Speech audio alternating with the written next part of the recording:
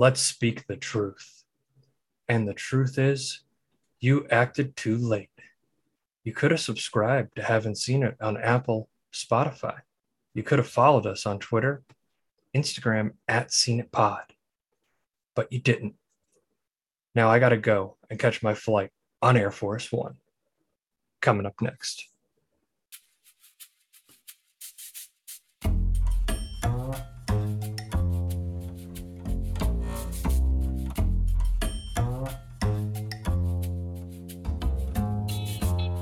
Haven't Seen It with Tim Sestito and Tommy Tevenet.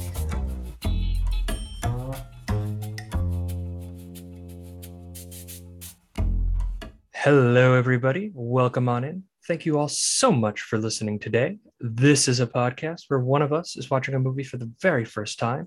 And today, that person is myself, I believe. Tommy, you've seen this before, right?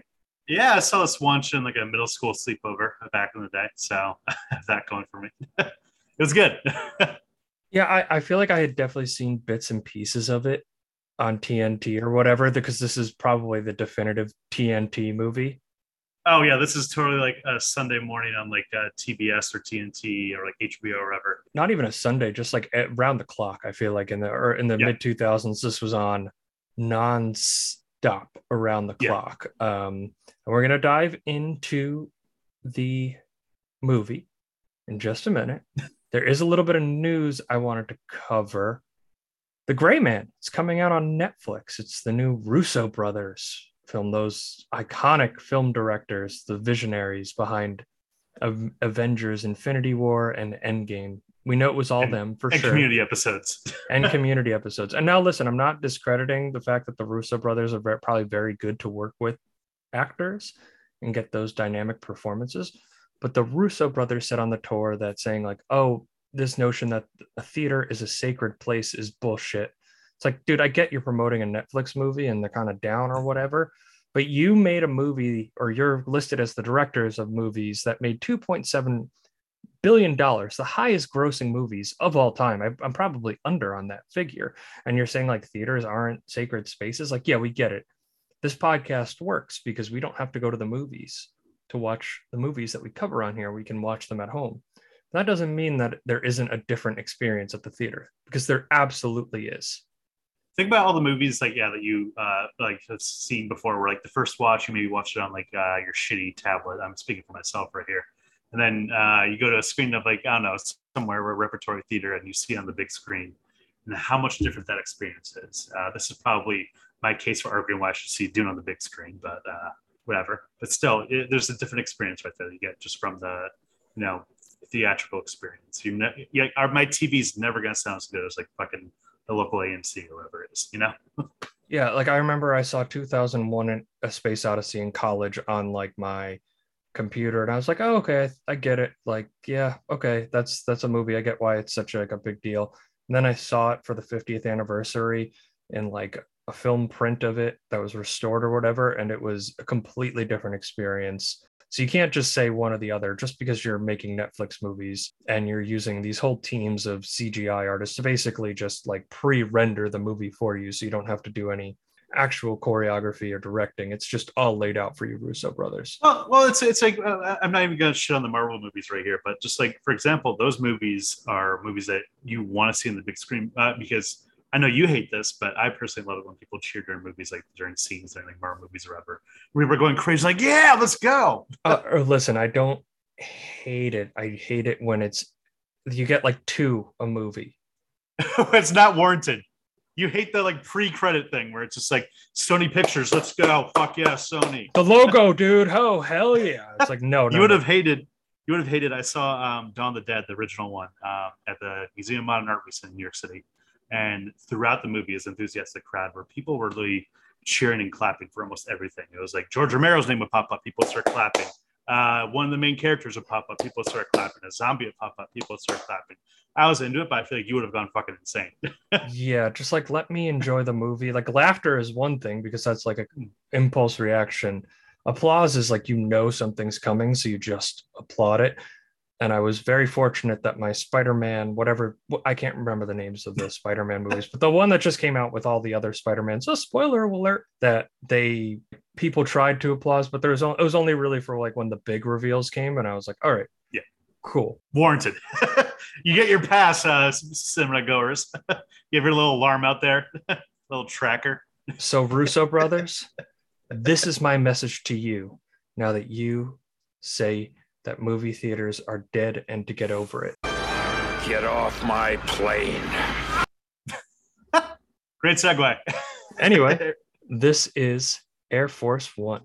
How the hell did this happen? How the hell did they get Air Force One? I'm the President of the United States. The president's plane, Air Force One, has been hijacked. Experience the motion picture event of the year. My husband will not negotiate. Sir, your parachute. I'm not leaving without my family. Jim isn't making this decision as a president. He's making it as a husband and a father. Harrison Ford. Get off my plane. Air Force One. I guess I didn't check the TV spot before I downloaded it. I didn't realize we were going to get that quote back You to should back. just see how much we can clip in Get Off My Plane into this podcast. Get off my plane. I mean, you asked for it, Tommy. You did. That becomes our morning shock jock, like douchey thing where that's the only clip we play though over and over and over again. Yeah. Listen, any chance I get, I'm going to drop it on you. You know that anything on this podcast board that's there, you know that I can just drop it on you at any point. I'm not a shock jock radio guy, but when you deserve it, I'll bring the thunder. So this is Air Force One.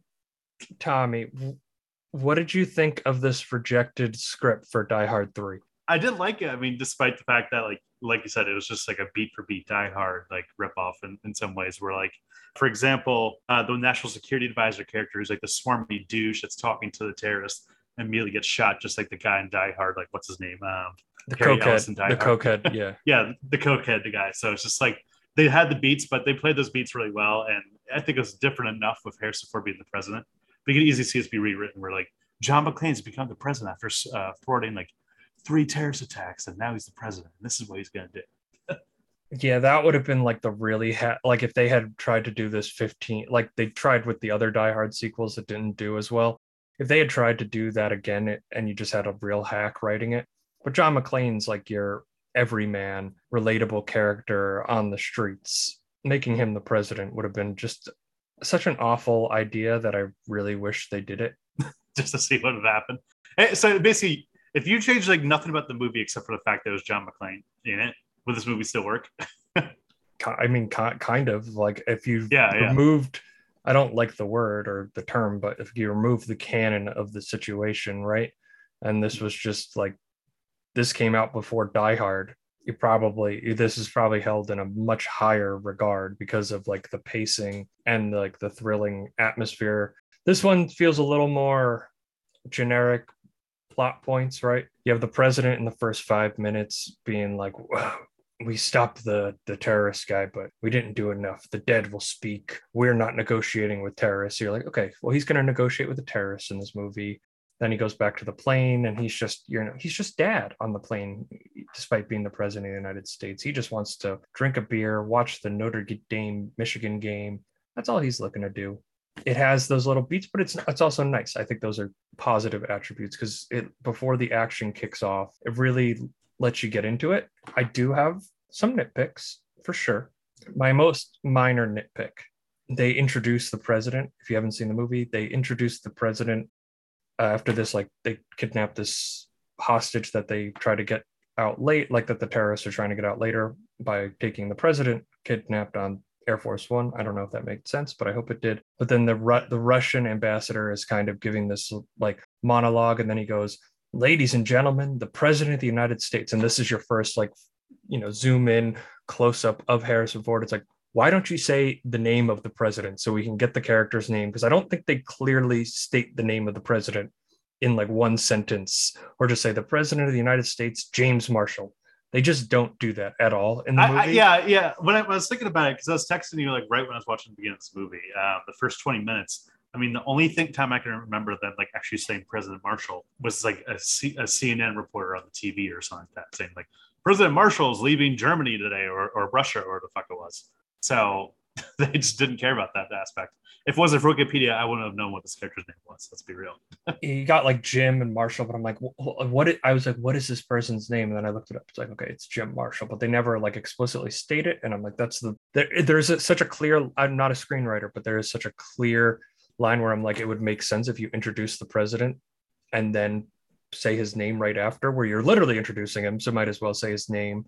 The fact that they just let a Russian TV crew on the plane is bananas to me. Right. So I had a point about that. I was wondering, like, in general, are like even like American journalists, are they even allowed on Air Force One? I don't even know. I don't know the history of it, but I do think that journalists can. But usually it's like people that are in like the White House, or maybe they did pre 9/11. I would imagine so, because otherwise this movie is just such like a logical fallacy for a contemporary audience. Oh God! To touch on that real quick, Wolfgang Peterson said on the DVD commentary, the director of this movie, he was like, "I wouldn't have been able to make this movie if this came out post 9/11." And he's just like, critics would have hated it. People would have been like, "Fuck this!" Like fucking Mark Wahlberg. It would have been Mark Wahlberg in the title role, probably.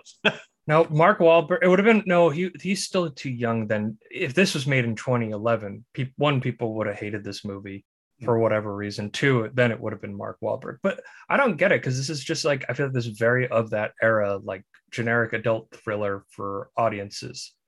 And one of the things I was thinking about is like they never make movies like this anymore, and I wish they did. It doesn't necessarily have to be Air Force One, for example, like the President of the United States, but just these like little adult thrillers. Like I just think of like the Bourne Identity, which they didn't think, like I imagine going into the Bourne Identity, they didn't think, oh, this is going to be this massive movie franchise, but it just blew up because it's just this nice, well-made, well-executed, well-acted thriller that the audience is able to follow, and it's what they want to see. But now I'm thinking it's like, okay, well, it's Jack Reacher, right? Yeah. So the difference is now it's all Amazon Prime TV shows, where it's just like you said, Jack Reacher. What was the Jack Ryan is taken over by John Krasinski on Amazon Prime too. Prime's slowly become the home of like the dad adult thriller thing. Or like if this was made today, this would be a Netflix series probably, or like an Amazon Prime like original series. Can Tom Clancy come up with a name other than Jack in his title characters? It's Jack Reacher, and what was the other guy? No, Jack Reacher isn't him. He didn't do Jack Reacher. Why do I think they're this? I think they're Jack Ryan and Jack Reacher are like the same person. They like are very generic, like adult, like spies or whatever. Is Jack Reacher even a spy? We're probably pissing off all the Jack Reacher fans over here. You listen, enjoy your Jack Reacher. I don't watch it. I know nothing about it other than John Krasinski and Thad from Blue Mountain State are now the two guys that do it. I'm sure they're very well made. I'm sure they're exactly what you want. I just don't get around to watching those shows. Maybe I will when I'm like a dad or something. Like that feels like exactly. A dad show, just like nice, relaxing. Like, oh yeah, I'm in this office, but I really wish I was doing that, hunting terrorists. Well, this is probably a good segue. That like Harrison Ford was in the middle of a run right here, where he was just like his mid '90s action star right here. Like he kind of left behind the Han Solo and like Indiana Jones right here. He started doing like the Jack Ryan one. Patriot Games and Clear Present Danger were right before this. He also did like The Fugitive, and so at this point, Air Force One was the perfect time where like Harrison Ford, yeah, he's Han Solo, yeah, he's Indiana Jones, he's Jack Ryan, yeah, he's whoever his catcher's name is from The Fugitive, the guy who didn't do it. He just had his like little lane right there where he was just the guy that was making these types of adult thrillers, and people were just ready to go. And that's why this movie is probably like I was. The fifth highest grossing in the box office of the year, which is insane to think about. I mean, it's of the time for sure. Also, who is the better actor? Because I think there's two that can just play pissed off, begrudging man so well. One is Harrison Ford, and the other is John Hamm. Those two can just play pissed off guy so well. Like John Hamm in Top Gun Maverick was literally just playing pissed off Don Draper the entire time, and it was perfect. I'm just like, these two have that something about their charisma, man. It's a bummer that John Hamm hasn't had his own little lane like this that Harrison Ford does, because like, it's because this doesn't exist anymore. There's no unless he commits to a TV series, which doesn't seem like he really, after Mad Men, really wants to commit himself to another TV series. Yeah, he has the Mad Men money, so he's like, whatever. So, I mean, thank God Harrison Ford got casted because here's some other people that are up for the role. Kevin Costner was really up for this role. Okay. Would have been all right. Yeah, I could see that. And then this is from IMDb from here. This is where it gets just like more ridiculous and worse. Where Arnold Schwarzenegger apparently can't see that work. He's too like one-liner and too just like I don't know. Arnold Schwarzenegger is an iconic figure of weightlifting and of movies. But man, when you need him to actually deliver a monologue, no, not carry there. a narrative, no.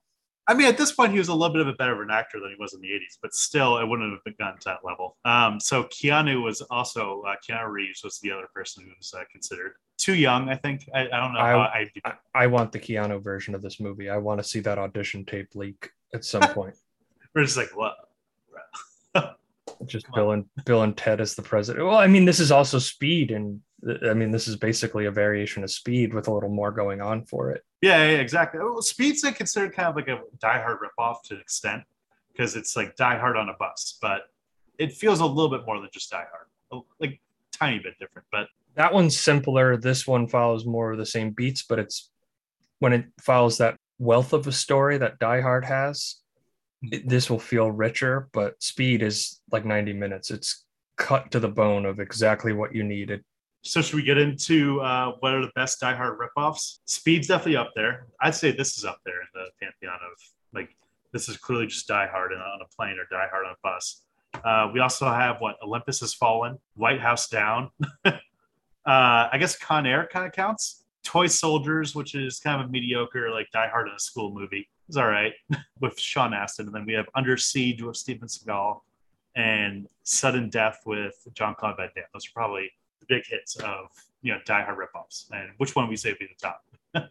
Probably Speed's the better of the movie. Like Speed, I think stands on its own, and even this to an extent stands on its own. But like the parallels between this and Die Hard are a lot more clear than Die Hard and Speed. Like Speed is just bare bones, but it's most of the movie takes place. I guess this one too, but it's under such a shorter period of time.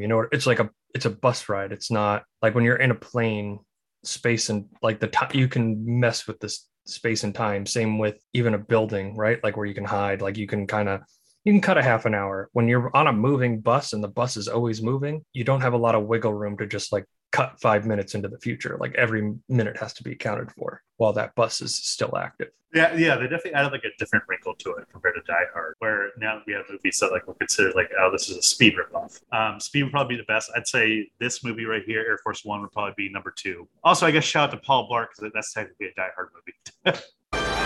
Get off my plane. So if you're playing the haven't seen drinking game, just every time you hear that, drink. Do we need to make that, or should other people make that? I'm just throwing it out there. So if you want to make it, Twitter, hit us up at CinePod. So basically, they all board Air Force One, right? I guess we were talking about the start of the movie. And Gary Oldman is posing as a Russian journalist. Like they killed these Russian journalists that were going to get on board. I did look it up. In the interim, back passenger cabin of Air Force One is reserved for the press. Okay. So like that is a thing. I don't know if that's still in there, but they like National Geographic filmed something and they were saying like it's very rare that people get to see it. But it was so odd, and like I get why they were doing it. It was from a narrative perspective where like the hostess lady on the plane is like, come on, let me give you a tour. Okay, up here is where you can communicate with literally anybody. And then the president's office is right here. Yeah, it's dumb when you think about it, like narratively, but like in terms of the movie, you kind of need that to set the scene and set the setting of like foreshadowing. Like here's what you're gonna see here, even though it's so obvious when you're going around there with her. Gary Oldman was excellent, and they had real motive because the movie kicks off and General Ivan Radek, who's like a nationalist in Kazakhstan. I don't know. They tried to put a political situation on it, but it's obviously not well defined because they're not trying to start an international fiasco over this movie. That's another reason why there's 2 reasons why they'll never make a movie like this again. There hasn't one, they don't want to start any international conflicts. We saw it in Top Gun where they're just like, son, you took down the opposing force. Like, yeah, we're not even naming anybody. 2, people either love the president or hate the president at this juncture. I'm sure it was similar to that in '90s, but you can be a lot more vocal about your opinion. So whatever party alignment you think the president has, even if you write them as true neutral, like don't give them a political affiliation, kind of like they did in this movie, people are still going to be like, oh well, oh he's such a lib, oh they're such a Republican, and like the whole fiasco of like the country on their knees or whatever, like maybe would have existed in the '90s. Today, like half the people would be like, good, get them out of there, which is just like, all right, you're a fool for thinking that way. They do keep it very vague, but I mean, Gary Oldman, I mean, his Russian accent does it work for you? Because it works for me. I don't think it really breaks for sure. He's a perfect cast for this. Yeah, like where you get a truly talented actor to pull off an act, and Russian accent is tough to keep that long, and he doesn't waver from it at all. What I really like about him in this performance, I'll admit, when I haven't seen this movie in about 10 years or so. I only saw it once. I kind of realized midway through the movie that I mixed up his performance with The Fifth Element with this movie, where I was like kind of confused because I thought that Gary Oldman was going to be way over the top and just like chewing the scenery, and it's really more of a subdued performance, I'd say, like a little more restrained. I think there's some great scenes right there where he just shows his menace, but it's not in a over the top like cheesy way like he's in similar movies like in Fifth Element or Leon the Professional. Well, he also doesn't really slip up, right? Like, so this is when, long story short, they want to release General Radek. They take over Air Force One. They try to evacuate James Marshall, the president, Harrison Ford, but somehow he escapes from his escape pod, which does not seem actually possible to do. But regardless, he gets out. It's a cat and mouse chase the entire way through. Gary Oldman's going to execute Harrison Ford's family, or he's going to call the president of Russia to release Radek from the prison. And that's kind of like the build up to this, the part where you realize that you cannot trust this person no matter what. And I think it's a really excellent performance from Gary Oldman in this scene in particular. Now what? Now we return to our homeland. Well, Radek will decide how best to use you. And now that we know you are willing to negotiate, our mission needs so many things. You said you were going to release us. Forgive me, I lied.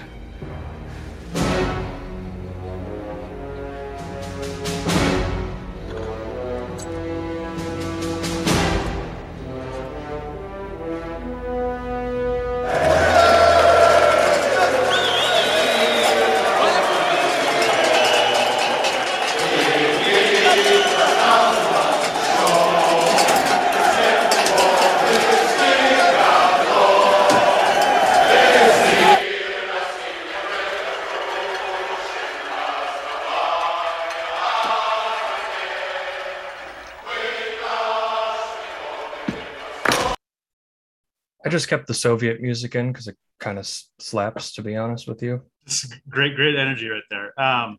Also, another Die Hard parallel I just picked up on. The villain doesn't make a mistake the entire movie and still loses. Kind of like Die Hard, where it's just the watch that he releases from.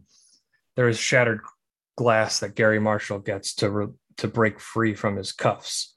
James Marshall, not Gary Marshall. That's the director from Pretty Woman. Right. Semantics, Tommy. James Marshall, Gary Marshall, doesn't really matter. And Gary Marshall would take it as a compliment that I compared him to a Harrison Ford character. So he would have been happy with that.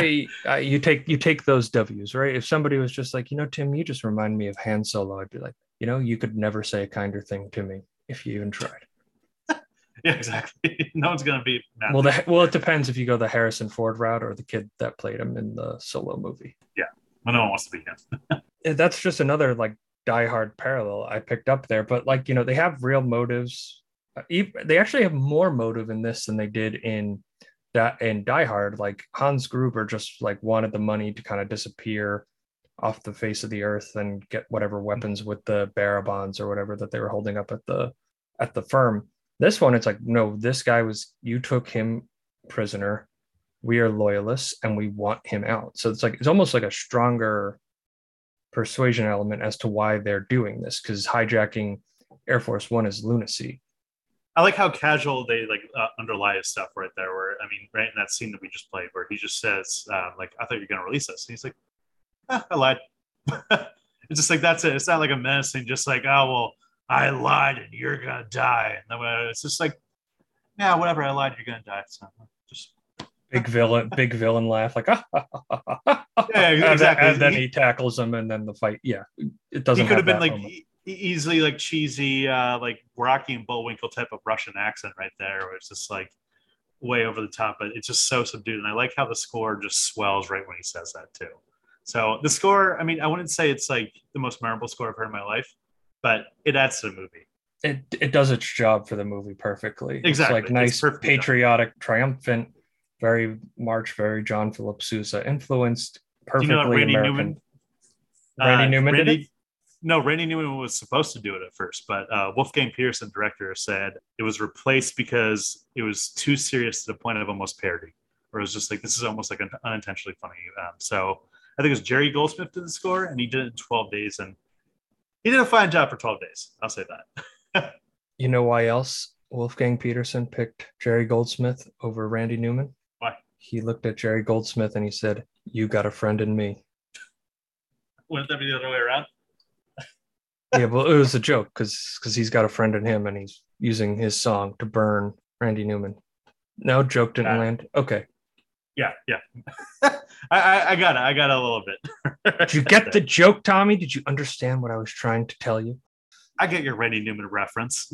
Okay, good. I'm glad. Half this movie takes place in one hallway scene in the basement of the plane. Like literally he spends half the movie in the same little set, because he comes out, he realizes the plane's taken over, and he doesn't he just keeps like monitoring their steps. He doesn't like take any action until they come to him, and it's very, very interesting in that regard. He also uses a cell phone he found in a passenger bag, which he was somehow able to connect to in 1995 or 1997 or whatever. That presidential technology. That's one of those things I'll be able to like hand ring over. It's just like, whatever. Oh yeah, I don't care. It's actually a very good narrative device. And it's also when we get one of the great Harrison Ford lines in this movie. Listen to me. You know who I am. I'm the President of the United States. Don't think that means I don't shoot you. Put your hands behind your head and move. Go on, блядь!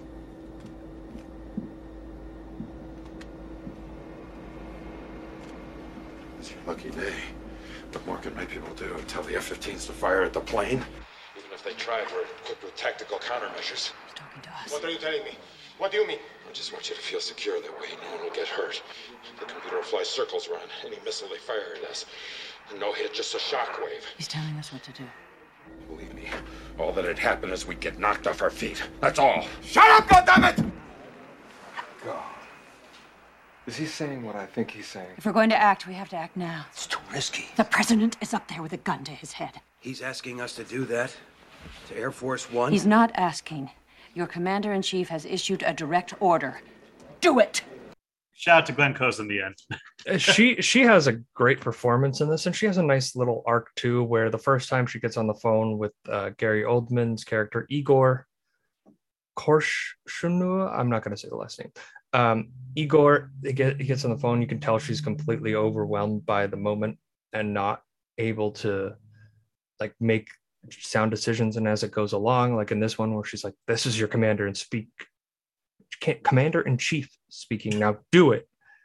She does it, and then towards the end, where they want to, there's like a thing in the U.S. Constitution where if the president is incapacitated or taken hostage, for example, the vice president can sign a bill changing an order, which was, I believe, the order to release Radek from prison.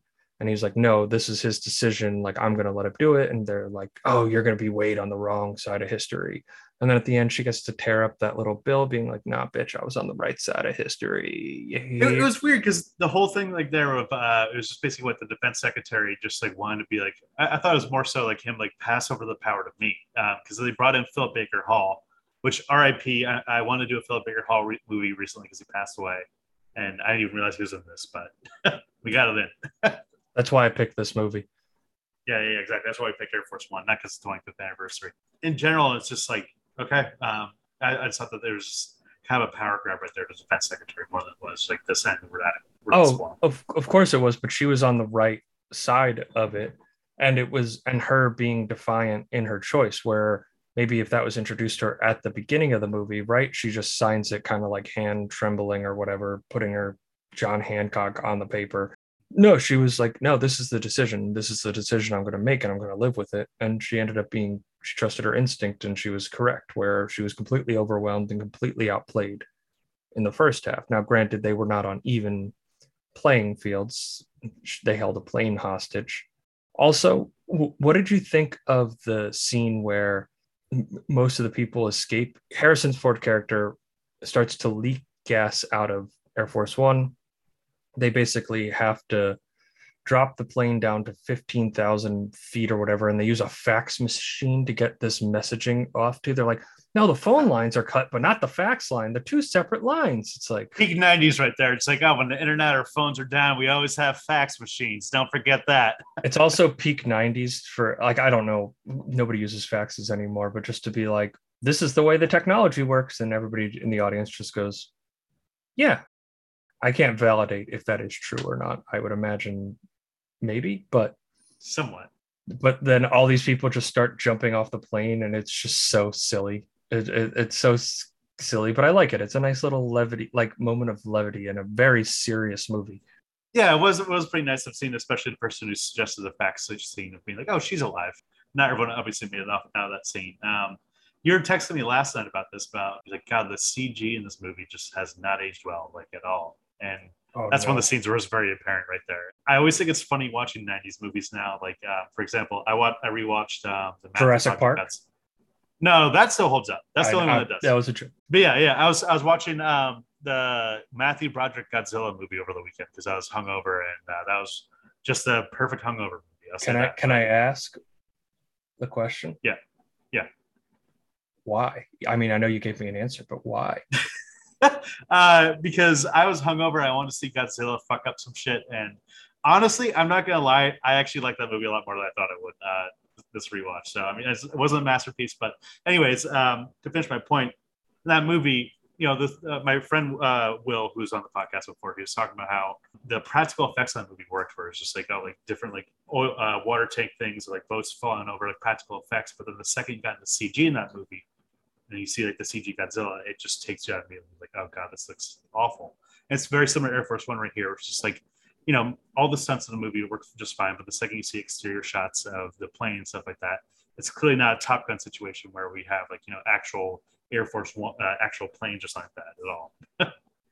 I laughed when Air Force One crashes into the ocean. I legitimately burst out laughing because it looks so goofy and just ridiculous. Like, it looks so terrible. I'm like, you would have been so much better off just using ILM and using practical effects, man. This is pretty tough. I think that what happened was that, like, after Jurassic Park, like, so many studios and like directors got so overzealous and so like, oh, CG, we can do anything, but they didn't really do any things that Spielberg did. And so, well, you know, 30 years later, Jurassic Park still looks fine. Almost any movie from the 90s that has CG are just like, God, just get it off the screen right now. Like, fuck this. Spielberg was so smart with the CG in Jurassic Park because it's not, the dinosaurs are not just CG. They're CG from wide shots, from like movement shots. But when you're close up on that T-Rex in that first scene, when it's revealed, that's a puppet. When its face is crashing down on the car, that's a puppet. See, when you're combining your effects, the eye isn't picking up on the fact that it's not real at this moment, and it's not, or when it is or when it isn't, because you're constantly getting that illusion blurred. Every other movie in the 90s was just like, yeah, we don't need to do that. Yeah, that's fine. Don't worry about it. Animatronics, who cares? We have a fucking computer now. We got this. Yeah, it definitely dates the movie. It definitely would have held, it would definitely look better, but it's not a big enough part of the movie, in my opinion, for it to really matter. Because like when it's dark and it's just like a wide shot of the plane flying, it looks fine. It looks like a low budget TV show now.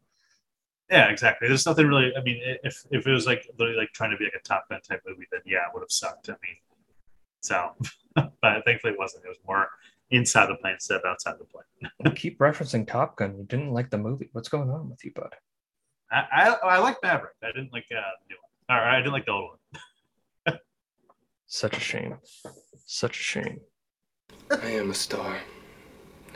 I'm a star, I'm a star, I'm a star. I am a big, bright, shining star. Who? I mean, it's Harrison Ford. Who's the star of the movie? Is it William H. Macy as Man? I do want to shout out. I think it's either between Harrison Ford and Gary Oldman, and Yeah. I think the thing with Gary Oldman in this movie is I like that the movie doesn't exactly end right when he dies, but the movie loses so much juice the second that he's gone. The last third of them trying to land a plane really just it's kind of boring. Like I feel like if I rewatch this on cable, I'm probably gonna skip the change the channel once Gary Oldman's dead. Yeah. It's like the last 15 minutes of the movie, and then the most predictable plot twist that we all saw coming, which also is a plot flaw. Like, so the reason that they were able to get on the plane, Gary Oldman's crew, is that one of the Secret Service agents was a radical nationalist, and he like let them on. He opened the weapons gates to let them access the firearms and things like that. I think if we're making Die Hard comparisons in this, I would say that Hans Gruber might, besides like Darth Vader, might be the greatest movie villain of all time, like that originates in a movie. In this one, and I think part of the reason that works is that was the coming out party for Alan Rickman and for Bruce Willis in that movie. In this one, you have Harrison Ford, you have Indiana Jones, you have Han Solo, you have Deckard from Blade Runner, even though that wasn't a big hit, but just like so many esteemed performances, like such a legendary actor in 1997. And not to say that Gary Oldman wasn't accomplished at this point, because he wasn't the name draw that Harrison Ford was. There's a reason that Harrison Ford's the only man on the cover. I don't think Gary Oldman got that name recognition until the Nolan Batman movies. No, I think Harry Potter. Oh well, yeah, it's around the same. It's around the same time. It's like 04, 05. Yeah, that period. So I do want to shout out though. I mean, like how many recognizable like character actors that guys are, or I mean, like the Secret Service agent you said that portrayed him. Xander Berkeley, he's the dad, the foster dad rather in Terminator 2 that gets killed in the beginning. And we also have Elia Baskin, who's Peter's landlord in the Tobey Spider-Man movies. The guys that always ask for rent. Sean popped up. I was like, "Fuck yeah, he's in this movie." I didn't even know. And then Phil Baker Hall, obviously, as we said, from Boogie Nights. R.I.P. To get back to we talked about Xander Berkeley's character. I didn't really like that they didn't have that much motivation for him. They kind of glossed that over and cut it out. Apparently, they were going to film a scene that like explained like why he was like a nationalist or why he's betraying the president, and they said it went a little bit too long. I could see if you had cut anything out of the movie, you could cut that out. I almost wish there was a quick moment that was like, here's why I betrayed you. Well, listen, I don't even need the motivations for that so much as like at the end when they're making the final escape off the plane. I guess it's because he was going to be left behind on the plane no matter what, because the president was the last one out, but he just like pulls out the gun and starts shooting at people.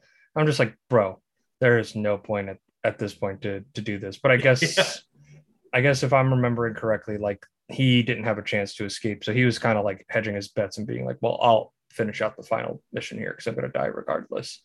What's funny though is that like he had so many moments throughout the movie just to like betray the president right there. I mean, like there is one shot where Harrison Ford hands him a gun and like literally just like, you gotta start this up. And I almost thought that was almost immediately gonna like try and play to him like trying to shoot the president, but it was a little shocking to wait until the end right there. Because at that point also it's like, okay, Gary Oldman's dead, the whole entire Russian crew's dead. What do you have left for you, Xavier? Or Xander?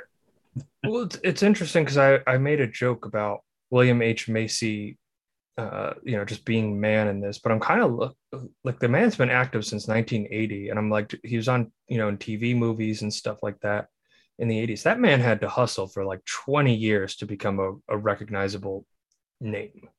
Like he was just doing TV bit parts and stuff like that until like the mid 90s, where he was some smaller characters. But outside of like Pleasantville, this is and Fargo was his first big role. But like following up Fargo, how did he just get man in command of this, man important in U.S. government on Air Force One? It is weird seeing him in this, where like he pretty much doesn't have that much to chew with. I mean, I guess he helps like land the plane, or not even land the plane, but like stabilize the plane. But like you'd think William H. Macy would be a bigger part of this.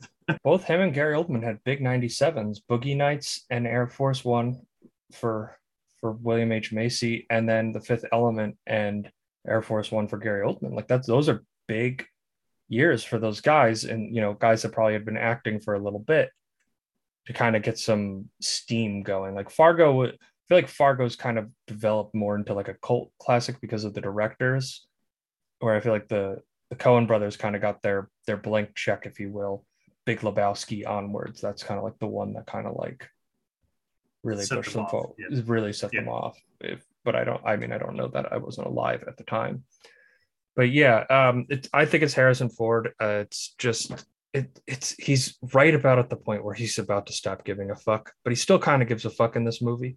And it's that blend, like, because then there's that like stretch he has in the early 2000s where he does what is it called, Hollywood Cop or whatever, where he just, Hollywood Homicide, I think. Hollywood Homicide, yeah, and it's very clear that he does not give a fuck anymore. That's his paycheck period. unless you're Disney backing up the Brinks truck to get him to be Han Solo again in The Force Awakens, and probably had to pay him even more to get him in The Rise of Skywalker. Where it's like, oh, he looks like he's trying. Where they're like, here's $10 million, come do this for us.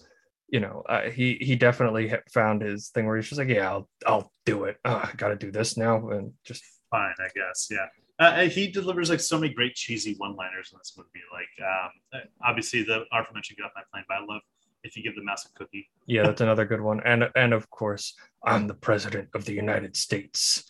That delivery is just hilarious. Like, don't you know who I am?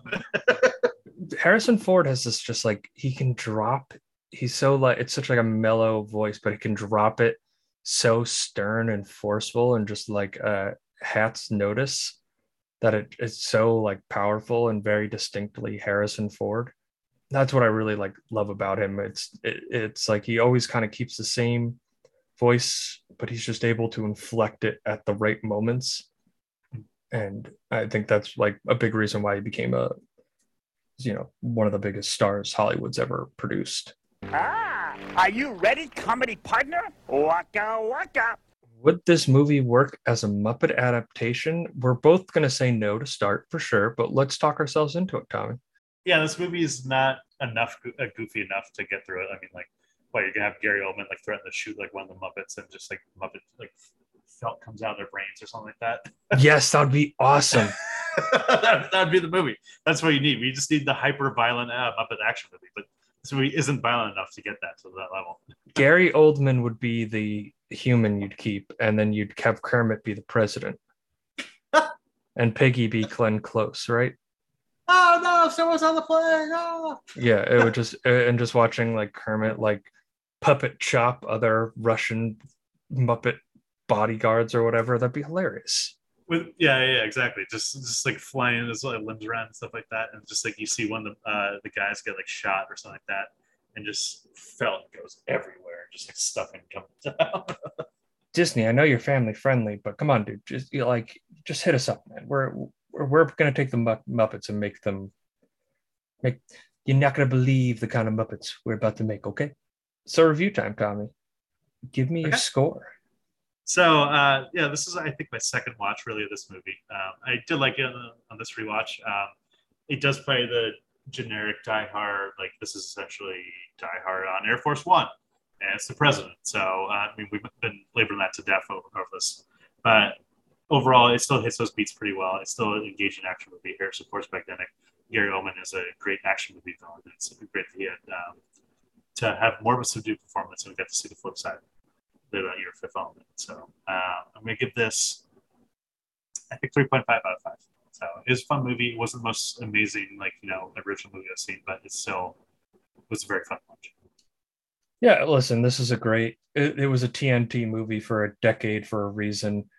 This is a great shut your brain off, just kind of like, just sit back, relax, enjoy. You're going to have a good time. Harrison Ford is dynamic. Gary Oldman's excellent as a villain. Some nice little like action set pieces in there as well. Like really well edited, really well paced to kind of keep the tension all the way through until Gary Oldman dies. But like the last 10 minutes, like you have to get them off the plane safely somehow. So I give this 3 out of 5. Very fun movie. Totally recommend it. 3 out of 5. Tommy, any final thoughts before we sign off? So thank you guys for listening again. Feel free give us 5 stars on Apple, Spotify, wherever you're listening to this. Really helps out the pod. And then you can follow us on social media at SeenItPod. That's on Twitter, Instagram, and even TikTok. So next week we're covering The Terminator. So that's gonna be a good one. Timmy, I don't know how I've never seen that. I don't know, man. I don't know, but I'm about to resolve my sins. I mean, you're the guy that hasn't seen The Godfather, so I really don't want to hear it from you. Yeah, exactly. Where do I get to stand? Only just saw Forrest Gump 2 weeks ago. Exactly. All right. Thank you, everybody, for listening. We'll see you next week.